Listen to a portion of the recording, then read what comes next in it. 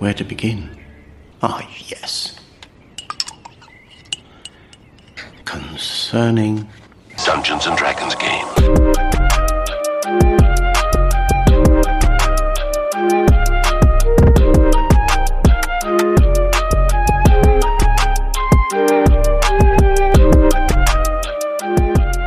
And welcome to DM Beats Podcast. I'm your host, Jake Lionheart, and on today's episode, my guest is Songs Machina, an amazing singer, songwriter, composer, actor, storyteller, and wonderful magical being. But before that, let's take care of some quick housekeeping. If you want to help support the show, head over to Patreon, and that's patreon.com/Jake Lionheart, or you can donate at Ko-fi.com at ko-fi.com/Jake Lionheart. Anything helps us with internet booth rent and keeps the show going. With that out of the way, thanks for listening, and now let's jump into the podcast. Well, with that, this is the podcast. Woo! Woo! Yeah, I always just start recording and then it'd be like, we've been recording this whole time. Gotcha. Yeah, but thank you for being on the podcast.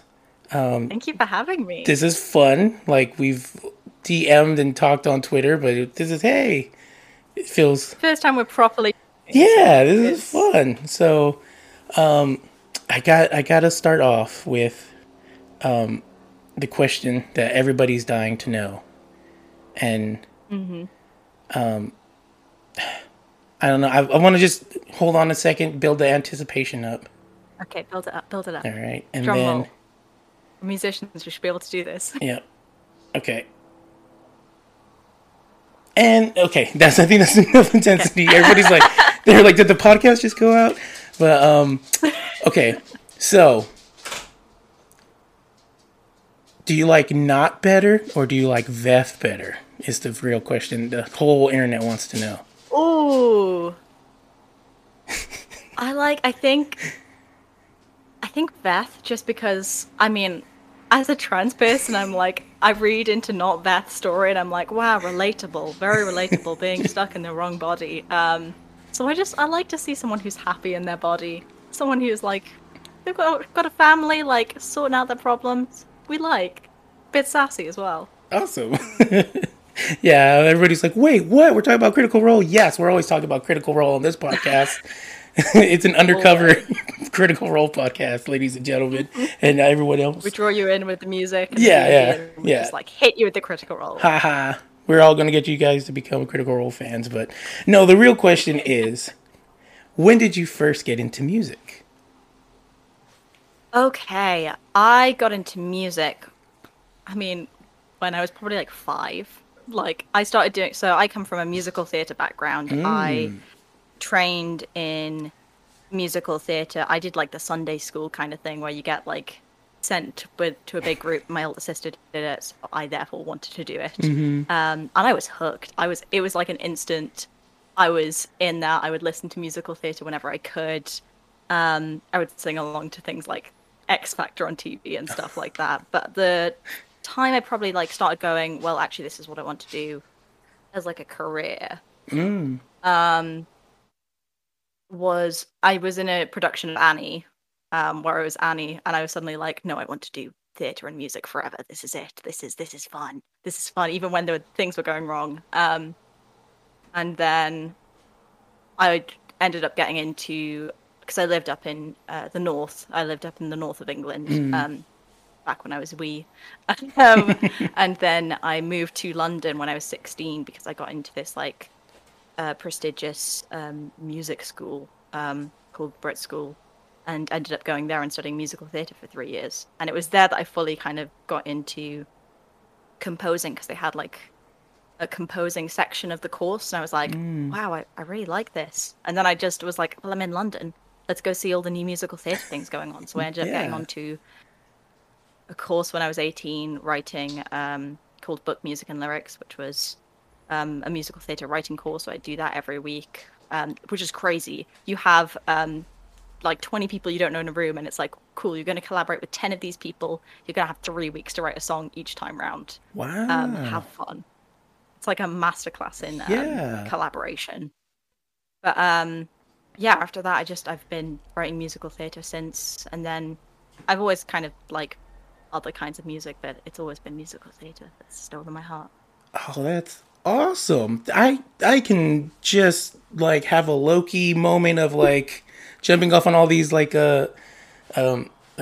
different routes that came out of that. Because it's interesting because it's well, musical theater is, God, it's such like I want to say like a treasure trove of like music, because it's the music, and then also it could be the choreography, the acting, right? Yeah, completely. And it's all different genres as well. Right. I think some people forget that it's not just like a lot of Hamilton. mainstream musical theatre has the same vibe. Yeah, exactly. Hamilton. Yeah.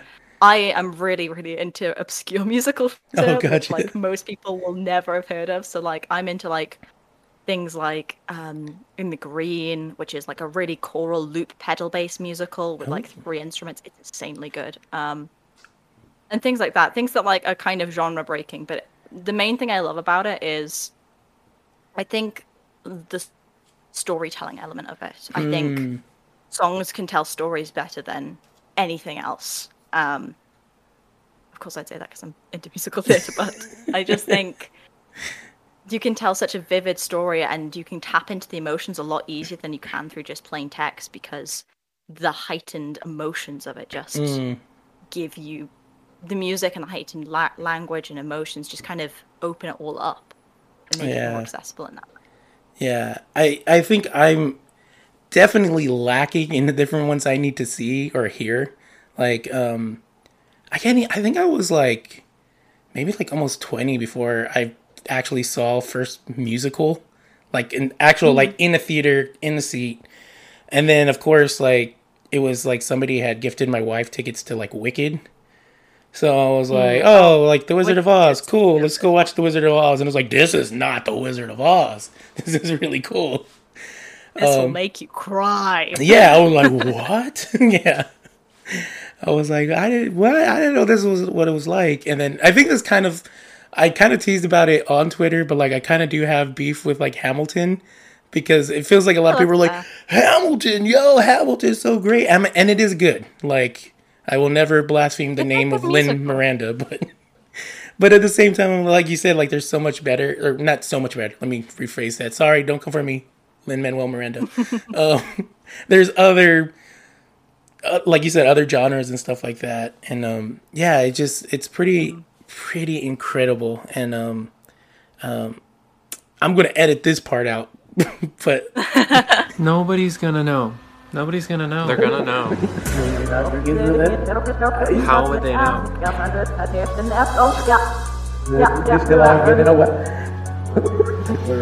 would they know? How would they know? I can't. I can't. Oh my god! okay. Maybe I'll try to find a fun way to edit that out so it's like wah wah wah wah like Charlie Brown, and then nobody knows we're doing Can't. we're telling secrets. So oh, go ahead. I'm sorry.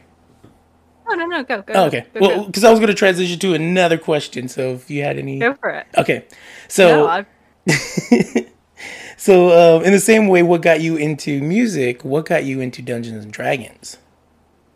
Oh, okay. I think it was like 2016, 15, when podcasts were kind of first blowing up, or at least they felt like they were blowing up. And I was just like looking through like Apple Podcasts or whatever, and the top recommendation for that day was a podcast called D&D is for Nerds, which is an Australian-based podcast. Would highly recommend. It's very funny, very good. If you're going to start with anyone, do Jaren's Outpost and Jaren's Outpost Rumble. I think are my two favorite ones. I just fell in love like listening to these people who are brand new to D&D as well. So I kind of could listen along and kind of slowly pick it up with them. And after that, I ended up going on. They had a Reddit, and there was someone who was looking for a game, and I was like, "Hey, I know that you're in New Zealand and I'm in the UK, but we can do something over Skype, right?" And we've been playing together since pretty much the same group for about 5 years. They're the best. My little D&D family is the best. What can I say? That's awesome. Which brings me to pre-recording. We were talking about your game. Yeah. I'm geeking out now because now I know what you've informed me before the listeners could hear. But yeah, you've got a game that's been going on for 5 years. Yeah, so it's been several campaigns. So we did Mines of Phandelver, then, which was like a year, and then we did a 3-year campaign we did Princes of the Apocalypse, which my DM switched up and made it the greatest campaign ever by adding like a few mechanical changes, and also we brought in a whole army. It was a lot. It was genuinely, it was one of the most emotional experiences I've ever had. And having to say goodbye to those characters was really, really hard. Yeah, I bet. And then I've just started DMing for that group because I've been a player for them, and I was like, "You've been the forever DM. I've got a world. I've got a campaign. Take a break. Yeah, take a seat." That's awesome. Oh man! And then you know what? I forgot to touch bases with you before, but you had a video series, right? About Yeah, I did. Yeah. I made the school, and I think people on the Discord server that we're all a part of will have seen this, but I made a 20-minute interactive video about playing that campaign for 3 years, and my previous character from the other campaign, because I wanted a way to say goodbye, and it was also like for a school piece, so it was like it's partly it was like filling out that criteria, but we literally finished the game the week after I submitted that video, so it was really emotionally cathartic, and it was like I wrote music for it, I animated it, I edited the whole video. It was insane. Yeah, it very, very good. I think that was maybe one of the first things that I saw that you made. I mean, other than a couple of songs. I know at the time I had definitely not like even said hi to you yet on the internet, and it was great. I enjoyed it. I love that it's like click on this one and click on that one, and then your character's like and like humming at like the campfire. It was so great. It was so great. I don't know, is that available for the public, or I can post out a little sneaky link for Okay. it, yeah, I'll post it. We can put it in the description or something. Okay, cool. That's all good. you could only find the link if you listen to the podcast. Exactly. Or if you go follow songs. That campaign, I used a lot of, like, I know I've listened to the podcast previously, and I know that you talk about how D&D and music intersect, and that was probably the first campaign that I was like, oh, D&D and music can intersect completely, because I think partway through that campaign I started watching Critical Role for the first time, and I loved their character playlists that they all made. You know, the ones where it's like, oh, you can not just read about it was the fact that they'd chosen really particular songs and written little descriptions about them. And I loved that because I'm autistic, and I'm like, I love music, so I love storytelling through music, so I ended up doing that for my character, except I kind of took it to the extreme because my playlist was 6 hours long, and I think it was a 30-page document. Oh, wow. Just telling my character story from start to finish. That's awesome, though, because that's what made me want to do this podcast, is that I have that where it's either I make my character and then all of a sudden I'm on Spotify and it's just like song after song after song, or I hear a song and I'm like, that's a character, and then I'm like, and then all of a sudden there's another like 30-minute, 2-hour long thing where like every song in some way or form or another, like right now the character I have, it not that it's frustrating, but it's like, oh, I wish I could like move something so that way it's like, oh, this song is about a male, but I'm like, well, my character's not a male, or this song is about like romantic love, but I'm like, I don't want it to be romantic love, but the words are so few songs about friendship. Yes, I can attest to this. Yeah, having like looked, because I also my character was a mother, and I was like looking endlessly for songs about mothers and daughters. Like there are hardly any. There need to be more written. And then, I hate to be mean, but like some of them aren't as cool as you want them to be. You're like, oh, this would be if it had like, you know, like let's throw some 808s or some kind of like distortion guitar on it or something. Yeah, there is a song I was listening to the other day, and I'm like, oh, this is the song. I found it. And then it's like, but I love you. No, don't talk about loving. You're doing so good. I thought it was a friendship song, and then you were like, But I yeah, can say that a lot of musical theatre has good songs for that though, because obviously all the songs are made for storytelling. So like half of my playlists are always like friendship songs, and the other ones are like generic pop songs where I'm like, I can swing this my character's way. yeah. That's my thing now. I'm just like, we didn't hear them talking about that part in the bridge. We just heard the verse, and Or I'll when I'm writing it down, I'll be like, these very specific lyrics are what I care about, nothing else. right, yeah. Um, But yeah, that's yeah. awesome. And then so let me see. Transitioning to back to music. Yes. Do you remember either writing, performing, or or both your first song that was like yours? I have this is really embarrassing. I have so my family I think ended up getting me because they realized quite early on that I wanted to write music. They got me like this exact same microphone that I still have when I was like 14. And I have a recording of the first song I ever wrote at 14, and it is terrible. My family make fun of me for it because it was like I was singing out of key. I was like, it was just one like do do do. It was so embarrassing, but I find it so funny to be able to go, this is where I started. Anyone, if I can do this and now write what I'm writing now, like I failed my grade 2 piano. I should not be a composer, but I am. You're like, I will defy you, teacher, and I will defy all the odds. Yeah. And be here. can't stop me, piano. I'm gonna do what I'm gonna do. That's awesome though that you have it. I think a lot of people don't have their like record. Like I was talking to Spencer, and his was interesting because it's like well, I don't want to ruin it for anybody who hasn't heard that episode, but yeah, his was very interesting. And then like even like Chase, like I think Chase said, like he said on his podcast, like I have the recordings, but no one's ever going to hear it. So will you release this? I mean, all my family and friends have heard it because I find it so funny. But like, you can play a little bit clip now. I'll just put in the best bit because it's just so bad. But I like it because it, like I said, it's very much, it says you can be a terrible like composer at the beginning, but it's all about learning the steps and like Gotcha. just. That's awesome. Yeah. Okay, I'm good. If you send it to me, I'm literally going to put it in right here in the middle of the podcast. On the news today, what's happening? What's going on? What is the news today? That's very awesome. Okay, so my next question though is: so do you remember your first song? You have it recorded. Do you remember your first D&D character? Yes, 100%. Which pretty recent. Well, not recent. Yeah, pretty recent, I guess. Right, 5 years ago. Or did you have a character before that campaign? No, I don't think so. Okay. I think I very much wrote this.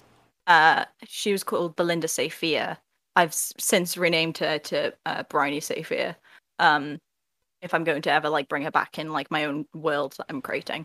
But she was an assassin princess. She was a rogue who had basically, her kingdom had fallen, and she was like, her whole family had died. It was very dark, and she was kind of a bit crazy. But I kind of loved her because she was just be like, she was in complete denial about all death. But she was like the kindest person ever. She would be like, this wolf hasn't died. It's just sleeping. And she was like, no. I know. She was very into random acts of kindness and things like that. But she was very much my response to having read like a lot of fantasy, like Sarah J. Maas and stuff growing up, where it was always like feminine assassin rogue princesses. But I was kind of sad that none of them were gay. So I was like, this princess is going to be gay. She's going to be fine and like totally love life. Nice. Yeah. She then also multi-classed into a barbarian at a later point because she would go into like I would always describe her as being like in a rage in a battle, and I'd be like, well, let's just have the mechanical benefit. Let's do it. Let's actually have rage. That's awesome. Yeah. I think one of the fun things about D&D is being able to make the characters that you don't see or the characters that you wish you could see. 100%. Yeah, like it's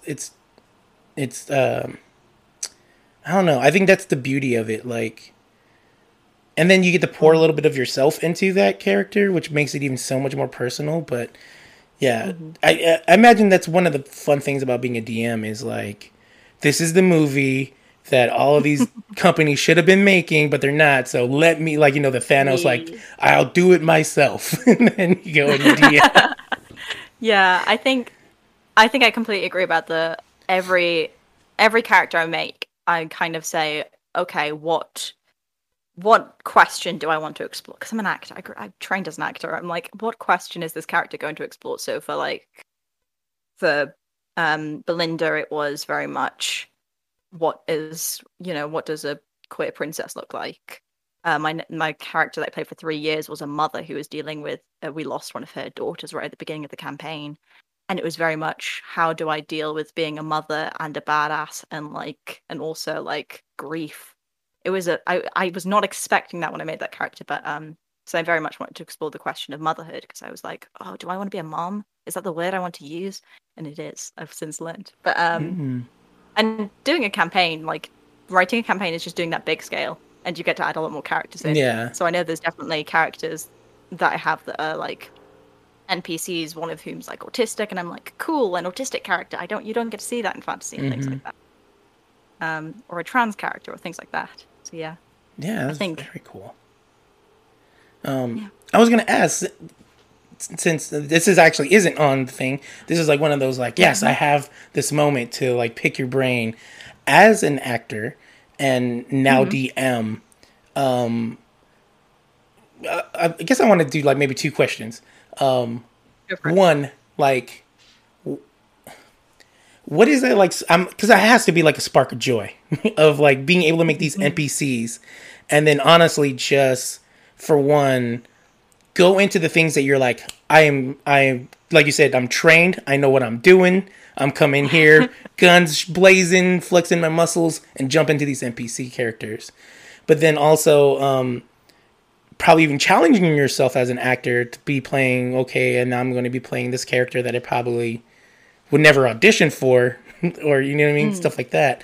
So I guess the first part is like, is there like a way that you can describe that spark or that like that excitement that brings you to like being a DM and wanting to explore NPCs?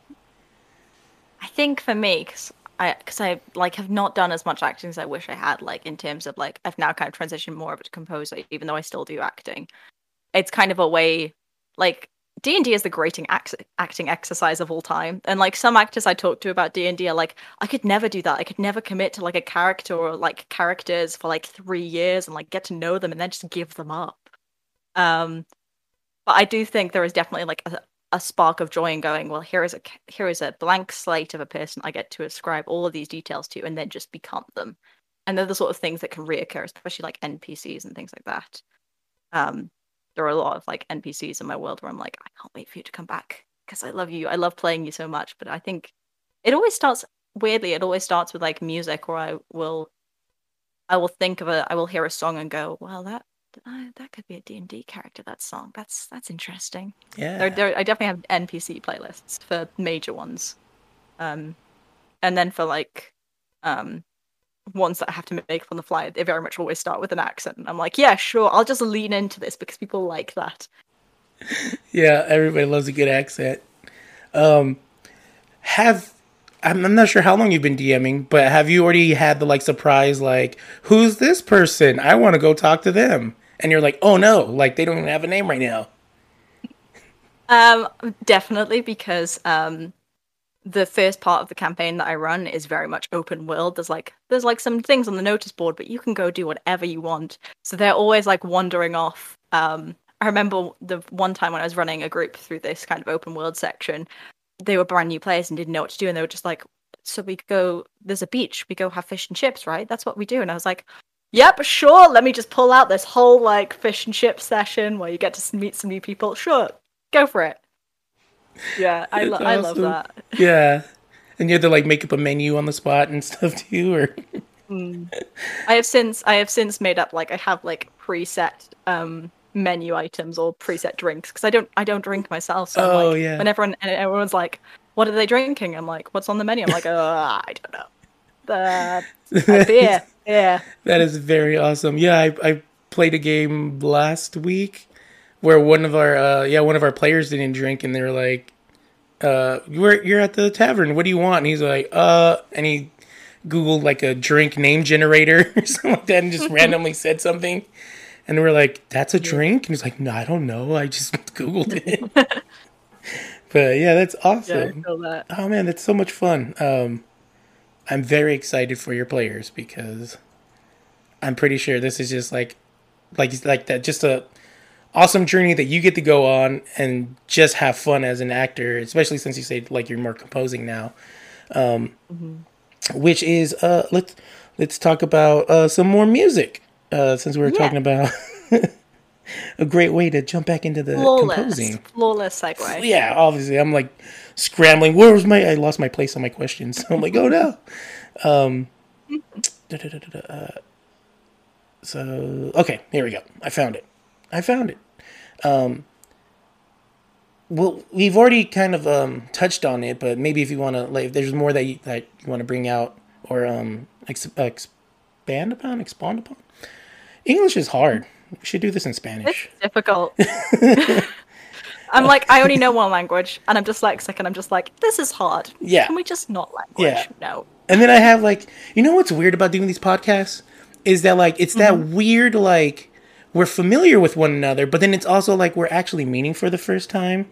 And then you're like, I don't want to be like, I want to be cool, but I don't know if I'm going to be cool because I'm so silly. And so, like, the last thing I want is, like, songs to walk away and be like, that guy is so goofy. Like, what?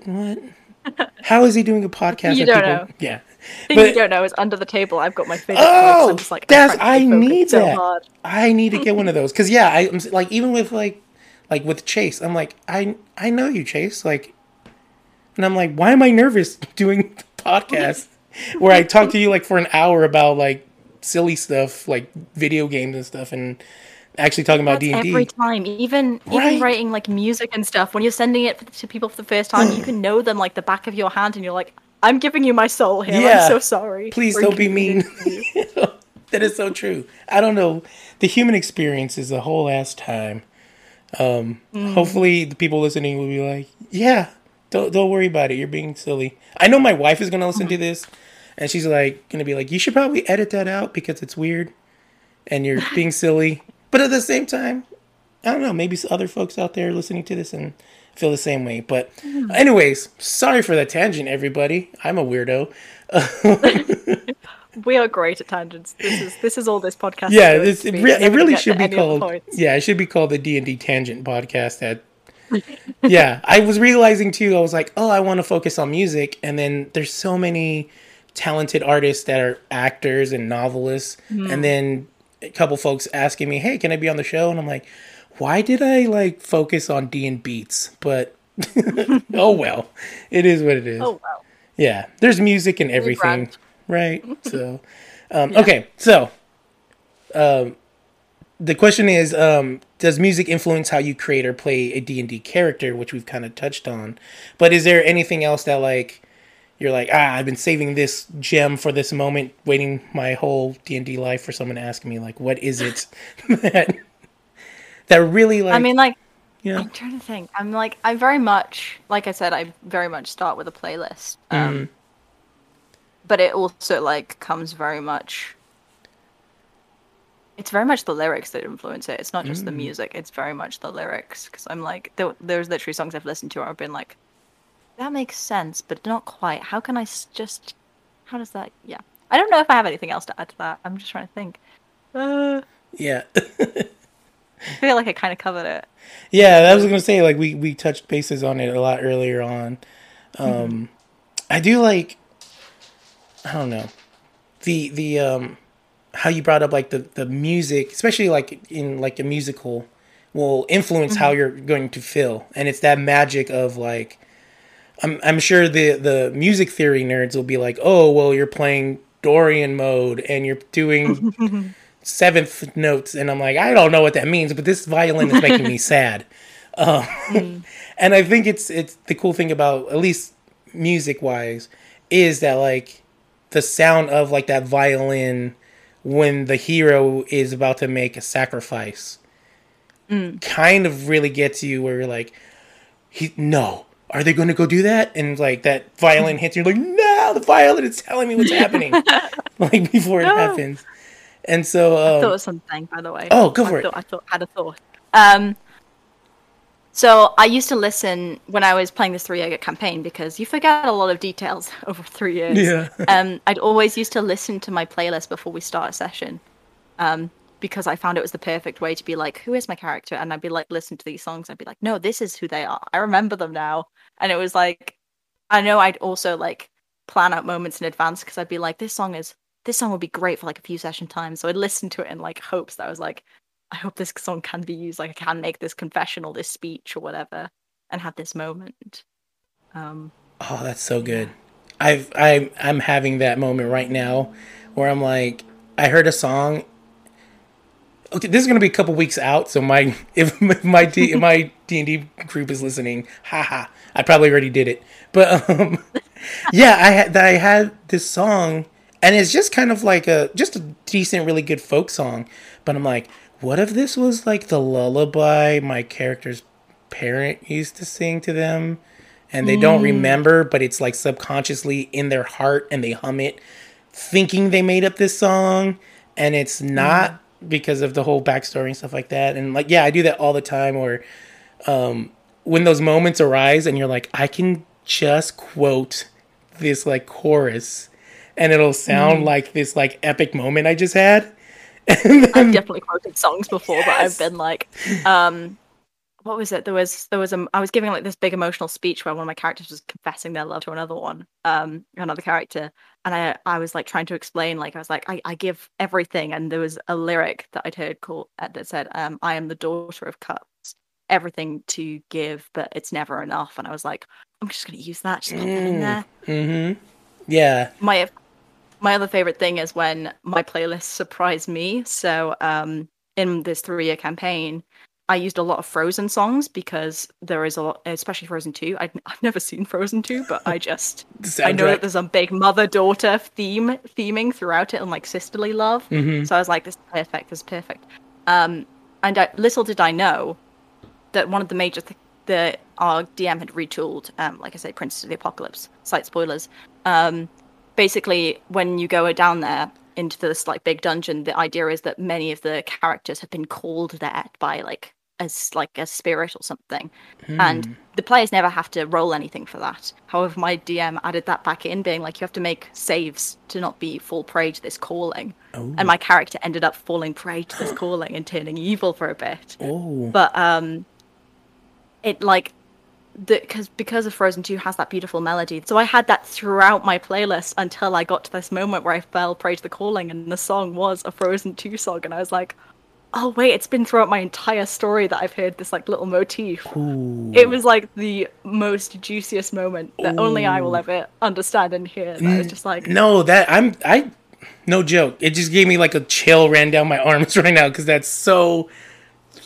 And the DM knew this, or it just happened?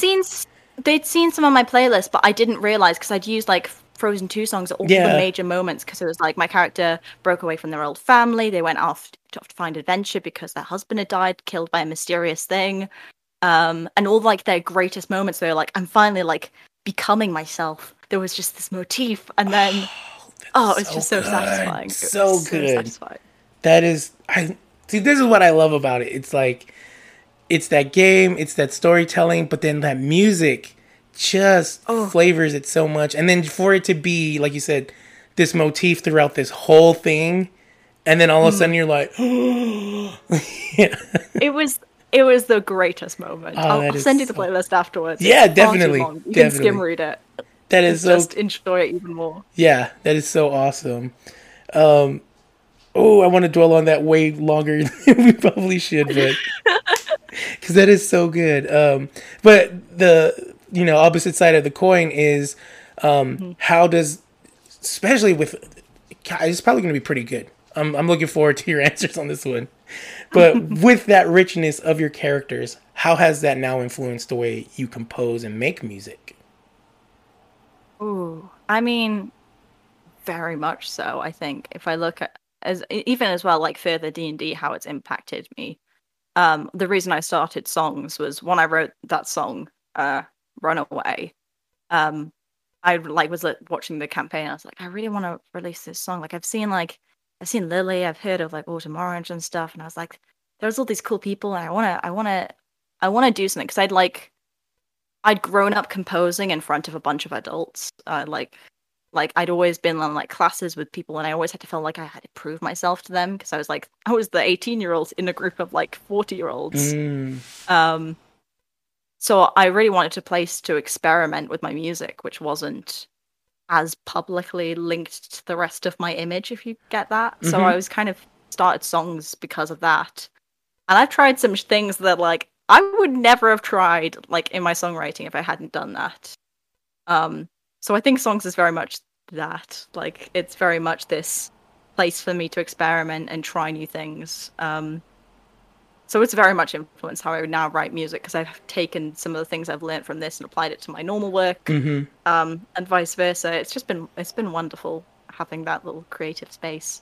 That's very cool. And as for like characters and stuff, like I talk about this a bit in the video thing I made, but like all of my characters have very much impacted how I live my life since then because it's when you spend 3 years in someone else's shoes, you take away lessons that you would never have learned otherwise. Even things like I'm writing a Caleb album right now called Widowgrass Songs of Regret, which is very much the seven songs for the 7 stages of grief that I think Caleb goes through.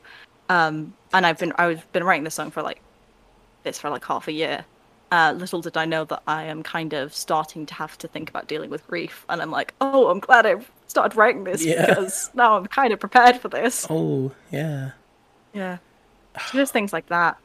That's very awesome. Yeah. I just want to hear you talk more about it because I'm just music, like... the music, I think, the reason Critical Role is so great for producing music with is because it has that very much musical theatre song structure of you have these deep moments that like you will never experience, but through writing those songs you do experience, if that makes sense. Yep, exactly, yeah. Yeah, it's for me it's really cool watching like you write your songs and then a lot of the other bards in the community do it, and then tapping into my favorite thing is, unfortunately, I think with my style of music, I can probably do it, but I have to figure out how. I'm just not really there yet. But with everyone else singing, it could be very specific to a character, but it's like you said, like it's the emotion that goes along with it. So even though it might be like you're singing from Caleb's point of view, it's not necessarily, even though it is a Caleb song, it's not a Caleb song. It's a human song. And it's my perspective on Caleb's story. Yeah. It's why I think Critter music is so great, because it's so great to see everyone taking these kind of universal stories and being like, this is my experience of this. Yeah. This is my reading of it. Yeah, I actually had a quick conversation with a musician last night who hasn't written lyrics in forever, I guess, or even like sung in probably like a long time. And he was asking like, in like our little group, like, what do you guys do for like lyrics and stuff like that? And I'm like, oh, well, the songs that I've written are the ones where there's that emotion that I'm like, I super relate to that emotion. Now let me say that I'm singing it or writing it as this character, even though it's technically me feeling that emotion and kind of like having the like through that character, like. And that's the one thing I'm kind of frustrated with. Yeah, and that's the one thing I'm kind of frustrated with, like at least for my like hip hop thing, is like it's so much easier just to do like the recap of the character and make it like cool and flashy, like, yo, here's some bars about Scanlan, and everyone's like, yeah, Scanlan rap, it's fun. But at the same time, I'm like, what I really want to do is like, okay, how do we talk about the sad guy that's always trying to make everybody laugh? Because it's like that. You know, like that moment, that big moment when he had the like, you know, what's my mother's name? And you're like, oh, that's the You could scam. write a really good song about that. Oh my god. And so I'm like, oh, I want to do that stuff, but it just seems I like. totally. Oh, go ahead. I was gonna say I totally agree on the whole. I've really struggled to write songs as me. I'm so used to writing songs as other people now and other characters. But all those songs are about me at the same time. Yeah, isn't that like wild? Like, I do that too. Like, if someone's like, write a rap song, I'm like, hibbity yabbity, yo yo yo, and then but then you're like, write a song about Yasha struggling through something, and I'm like, yep, because I know exactly what Yasha went through. Let me write you a sad song real quick. Yeah, it's so incredible the way, and then like you said, like the richness of it, like. They tackle deep stuff. They go, they decide, they're like, no, we're not going to just like deal with light stuff. We're going to talk about, betrayal and death and regret and all those like really big, heavy topics. Yeah. I'm so glad they don't shy away from it because I think it does make the stories that the rest of us produce off the back of it, or like inspired by it, even better for it. Yeah, I remember I guess this is a spoiler for like I guess campaign 2, so I'm not up on campaign 2. But that one moment where Luke kind of dies off screen. Yeah. And then it was funny because I think I actually went to bed before, and then a lot of people were like, Jake, like you've got babies, so go in this with like a little bit of a content warning. And then I was like, okay, and then when it happened, it did make me sad. But what I think is interesting, at least as a parent, that I think Sam touched on, that maybe people that aren't parents missed out on, was yes, the Luke dying off scene or whatever was crazy devastating, but it was Caduceus bringing him back to life, and I was just like, when Caduceus brought him back to life, I started like I was like getting ready for work, so it's like 6 a.m. I'm putting on my shoes, listening to this as I'm getting ready, and full on weeping because I'm like, if someone brought my baby back to life, like I would be like hanging on Caduceus, sobbing into his chest because I'm like, you brought my baby back, and like full on weeping. I just hit my microphone. But like I had that exact thing in D&D. I had 2 twin daughters, and in like the session 4, I lost my character's daughter, and I just remember, and I don't have kids myself, I'm far too young, but I know I want to have kids, and I was just like watching that, having done that, and being like, because I didn't get to bring, we were too low level to bring them back to life. It was just, I remember I think because it was one of the episodes I'd stayed up to watch mistakenly, because that's like 3 a.m. that it starts. And I was like, I had school the next day, and I was like, I need to put this down, but I'm crying, and I need to go to sleep, but how can I when this has just happened? Yeah, I remember I was like, how am I supposed to go to work now? My face is all red, my eyes are all... And I'm like, but, oh man, like that moment, I'm like, I don't know if that was the moment I'm like, Caduceus is my favorite now because of that, but like, I think that was one of the first times, because I've mostly listened to like the first campaign on podcasts, and I kind of came in like middle of campaign 2, and I was just like, I'll just do the Danny Carr recaps, and so like I didn't get all the emotional, I just got the information. But I think that was like probably like the first time I like full on like wept and like emotionally like the deep down in your soul cry from like something you're watching. I think the moment that really broke me in Critical Role Campaign 2, and this is spoilers right for the end, Caleb's final goodbye to his parents. Oh, God. I mean, having just like, I'd literally finished this album about him being like, I can learn to forgive myself for this. And I had a friend who was there who'd like seen 3 episodes of like the most recent one. I just turned to them and I just like cried sobbing onto them because it was so emotional. Yeah. It's... Yeah. I wasn't expecting. Well, I guess I should have been expecting it, but I wasn't expecting it from Liam. But yeah. No, I wasn't. I don't know what I was expecting for Caleb's ending, but I wasn't. I think it was when he took out the book of letters. Yep. That's what it was. I was just like, we finally know what that is. Oh, you've had that the whole time. Yeah. Yeah. And then and then in between them, and I'm like, yeah. Yeah. Yeah. Caleb Widow. When it eventually comes out, I very much picture the final song of Caleb's, the EPM writing happening there. Wow. Which I'll get. I'm now committing myself, having now talked about it out Yeah, loud. now you have to now do need it. Finish it before the end of the year. I'll try. Yeah. It's all the songs are written. It's just recording it. Recording. Yeah, that's also the other, like, I think plight of the musician is like, this is cool, and but then it's like, sit there and then record. Nope, they don't like that take. Nope, what was my voice doing? Nope. What was that? Nope. Yeah, and you're like, Control Z, Control Z, Control Z, Control Z. Yeah. Oh, it's too relatable. Yeah. Okay, so then my next question for you is, this is probably going to be like, not on everybody's, probably mostly on musicians, because I am very interested and curious in this question because of comedian actor Donald Glover. Do you listen to your own music?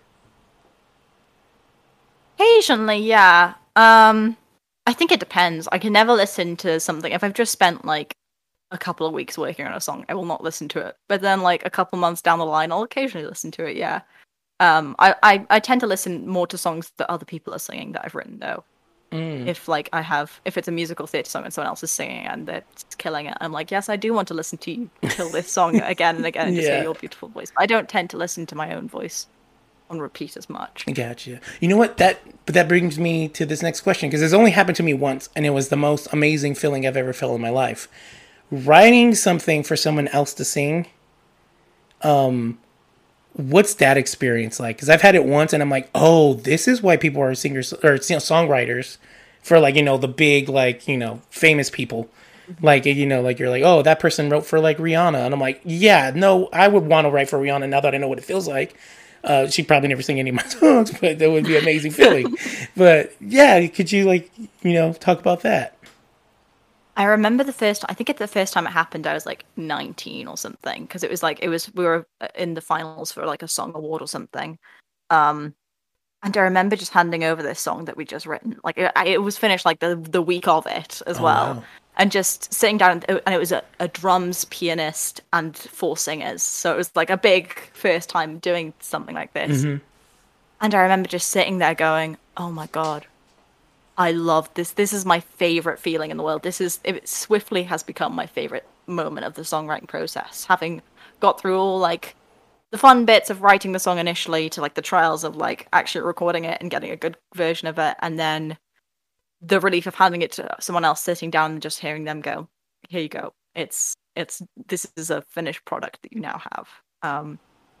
And it never gets old. Even when I've heard a song a billion times sung by a billion different people, I'm just like, no, this is really cool. Yeah, that's awesome. I can only imagine like the feeling you get, especially like being a composer and getting to work with so many people. Because I think, I did it once, and I'm like, I can't really sing, and I'm like, hey, would you like help me and just sing this little hook for me?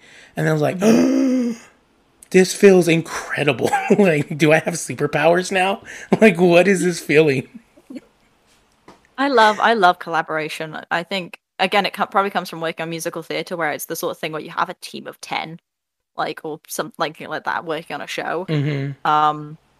But I just think more, when you can have a good writing process with someone, having more eyes on a song, it pushes you to be better, because you're like sharing it with this person. They're like, here's a suggestion. And I'm like, oh, well, there's a suggestion. And then you just keep building and building on each other's work until you get something magical. That's so cool. Yeah. Oh, I'm so glad that came up, because, yeah, that's happened to me once. And now I'm kind of like, how can I make it happen again? Like, let me send you this terrible like demo of me singing, and then you just make it so much cooler. Hey, you can always hit me up. I'm always happy to sing for other people. I will do that then, because I want to feel that euphoria again. Because it's such a cool feeling to like write something and then have somebody come in and like just be like a wizard, and you're like, oh, like I thought I was just doing this, and you're like, no, step back, I will show you. Yeah. And they always do something that you're like, oh, that wasn't intentionally how I wrote it. Like there might be like a little like a brief like little change that they make, and I'm like, but that's gonna stay because you sound great. Yeah, it's so awesome. So, bringing up to kind of like our last couple questions, this one I'm excited that it came up, and it's now one of my favorite questions to ask. But if you could turn your music or your art into a subclass for D&D, what subclass would it be? It can be, if it's something that's already out, that's fine. But if you want to like homebrew your own artistic subclass, doesn't have to be just for Bard. It can be subclass for any of them. Well, fun fact: I've never played a bard. I've been working my way through all the other ones? classes, and I put bard at the bottom of the list because I'm like, it's too obvious a choice. Yeah. I guess I have homebrewed my own class, so I guess that even though it's not like particularly musical, but because I've put so much love and energy into it of my own artistic expression, it's very much. I think that has to be my answer, and I'll eventually release it. It's called Shears. It's like, so there's the kind of the concept of like the idea that magic is like a weave or a tapestry, and most magic users kind of pull at the threads of it, not damaging the overall tapestry. But there are some magic users out there who have these big scissors who just are taking like swipes at the tapestry and stealing more than they should, and it hurting them back. Kind of inspired. It's a bit inspired by like Bard, Cleric, Blood Hunter, things like that, but with more like embroidery and like this like cloth making kind of technique, and like it's got a lot of theming around that. Oh, it's really fun. Cool. Ooh, I need to test it all, but it's a really fun class. I wish I could see all the DMs listening to this right now and just see those like sparks and wheels in their heads and like their minds glowing right now, because that is such a that's so good. It's a really good like campaign hook as well, because they make both perfect villains, because there are these people out there who are stealing magic more than they're and supposed damaging to. the weave and affecting the rest of the world. But there are also subclasses of it that are made for people who are wanting to protect the weave. So it has the perfect balance of like anyone can play it. Oh, I love it this so is much. so good. Oh, I'm so glad Wait, I'll tell one feature as well, because go. this is my favorite one. There is like, I don't know if it's too overkill yet or if I need to tone it down. Once you reach a high enough level, you can steal spell slots back as well, with like a massive risk to you. But I just had to put it in there because I was like, imagine the moment in the campaign when you're like, well, I'm going to take this massive risk that might affect my character for the rest of their life to steal like a high level spell slot back. Oh, it's just. That is. I've hoped everyone has enjoyed the cogs turning. Yeah, because how could you not? How could you? Especially because it is like you could go really bad guy with this, or you can. Ooh, everybody, please! It's what's your Twitter at Songs Machina?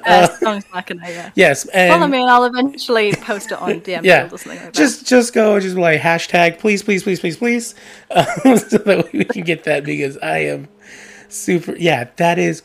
Oh, I love how this question is now a thing in my in this whole podcast. It's not like related to any of like my song making or anything like that. It's just cool just though. But at the same time, like I said, it is you and it is your art. So I think that's very cool. Like, if anything, you could probably say your music is that, right? Composing. I'm weaving, and then you could use it for evil, but you use it for good. Yeah. Yeah, I mean, I don't think like RPG writers and stuff like that don't get enough credit, because they are making art at the end of the day. Yeah. Like, it is an artistic technique to sit down and think, how can I make something within a rule set work to make magic? Yeah. It's just how can I give them this thing to then make their own stories and their own flavoring and stuff like that. Yeah, I would imagine that's I don't know. Yeah, it's just nothing but art and having to make that. And then nobody's like, oh yeah, I'm playing this game and I think this is broken. Like, can you give them some like cut some slack? Like, this is hard. Like, and they're making It's art. really hard, like, Yeah. and trying to think how things like will intersect. Like, you're never going to be able to think of all the thoughts when you're homebrewing, being like, well, this really specific ability from this one class, if it overlaps with my ability that I've written, is going to just destroy the game. But you just try not to think about. Yeah. You can't think about all of them. Yeah. You'll never get them all. Yeah. So, yeah, that brings us to the final question, and we've already had a quick listen to it, but where do you kind of see yourself going with your art and your composing and acting? We've heard the first recording and the origins of it, but if we're going off to fight the BBEG and you're going off to have that end of campaign wrap up, like, where do you see yourself going? I think my music is definitely moving in a more vocal orientated direction is the best way to describe it. I'm becoming more and more interested in loop pedal work and how you can use your voice as like percussion or like just as a greater storytelling tool. I think it's totally undertapped in music. And there are artists like out there like Grace McLean or like these amazing loop pedal artists that I think I want to tap more into their work. And then I think I'm just in like terms of D&D, I'm just delving more and more into homebrew and things like that, just enjoying it. Just for like having something that's mine that is like I don't need to share it with the rest of the world. Maybe I will someday, but right now it's just my own little world that I'm getting to create and enjoy. And live in every week. It's pretty great. That's awesome.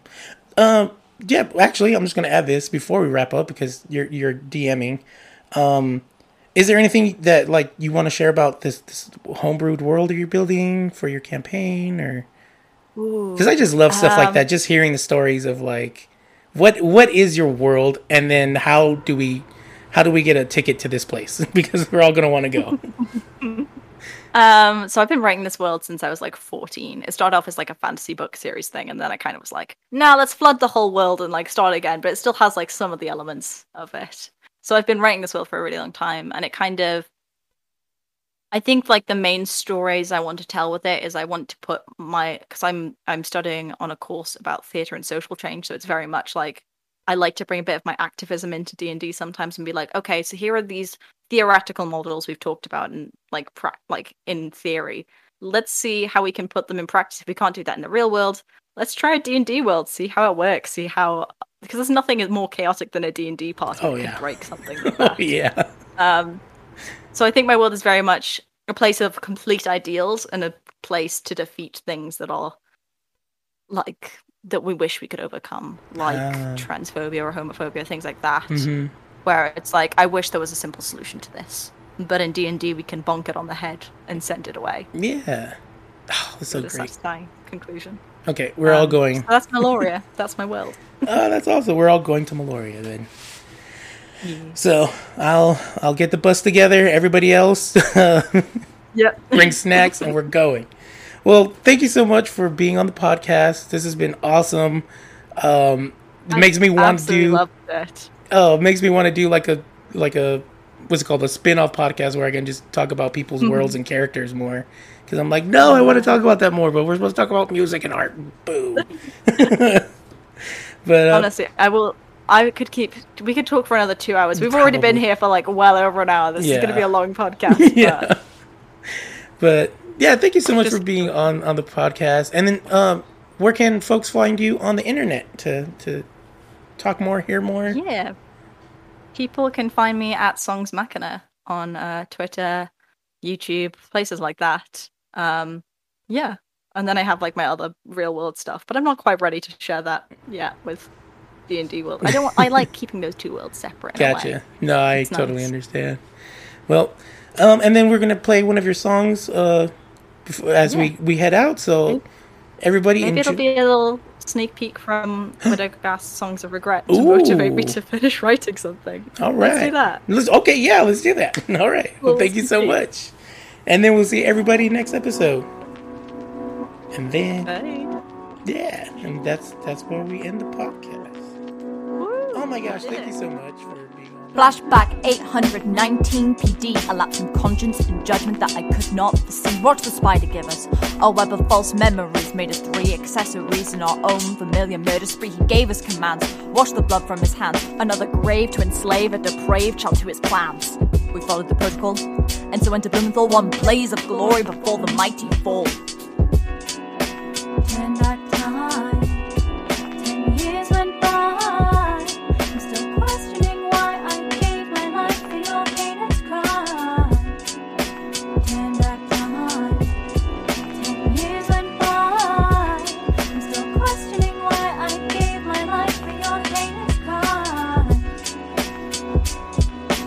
Turn back time, turn back time.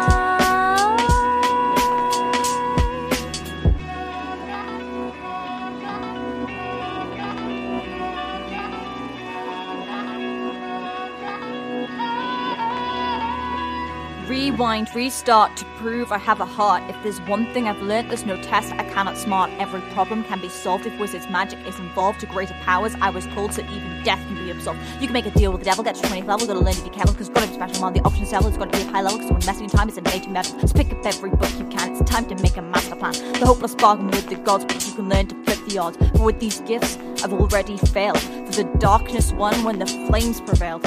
Can I trust myself with this greater power when I've seen what my own flames can devour? Turn back time, 10 years went by. I'm still questioning why I gave my life for your heinous crime. Turn back time, 10 years went by. I'm still questioning why I gave my life for your heinous crime. Turn back time, back time. Call me Icarus, I'm done. I flew too close to the sun, melted the wax from my wings, the fiery prodigal son. I watched the flames unwind all the sanity from my mind, and where I once was blind, I recognize who was behind. Manipulator Icathon, do you really differ from any other kind of con? You won't last long.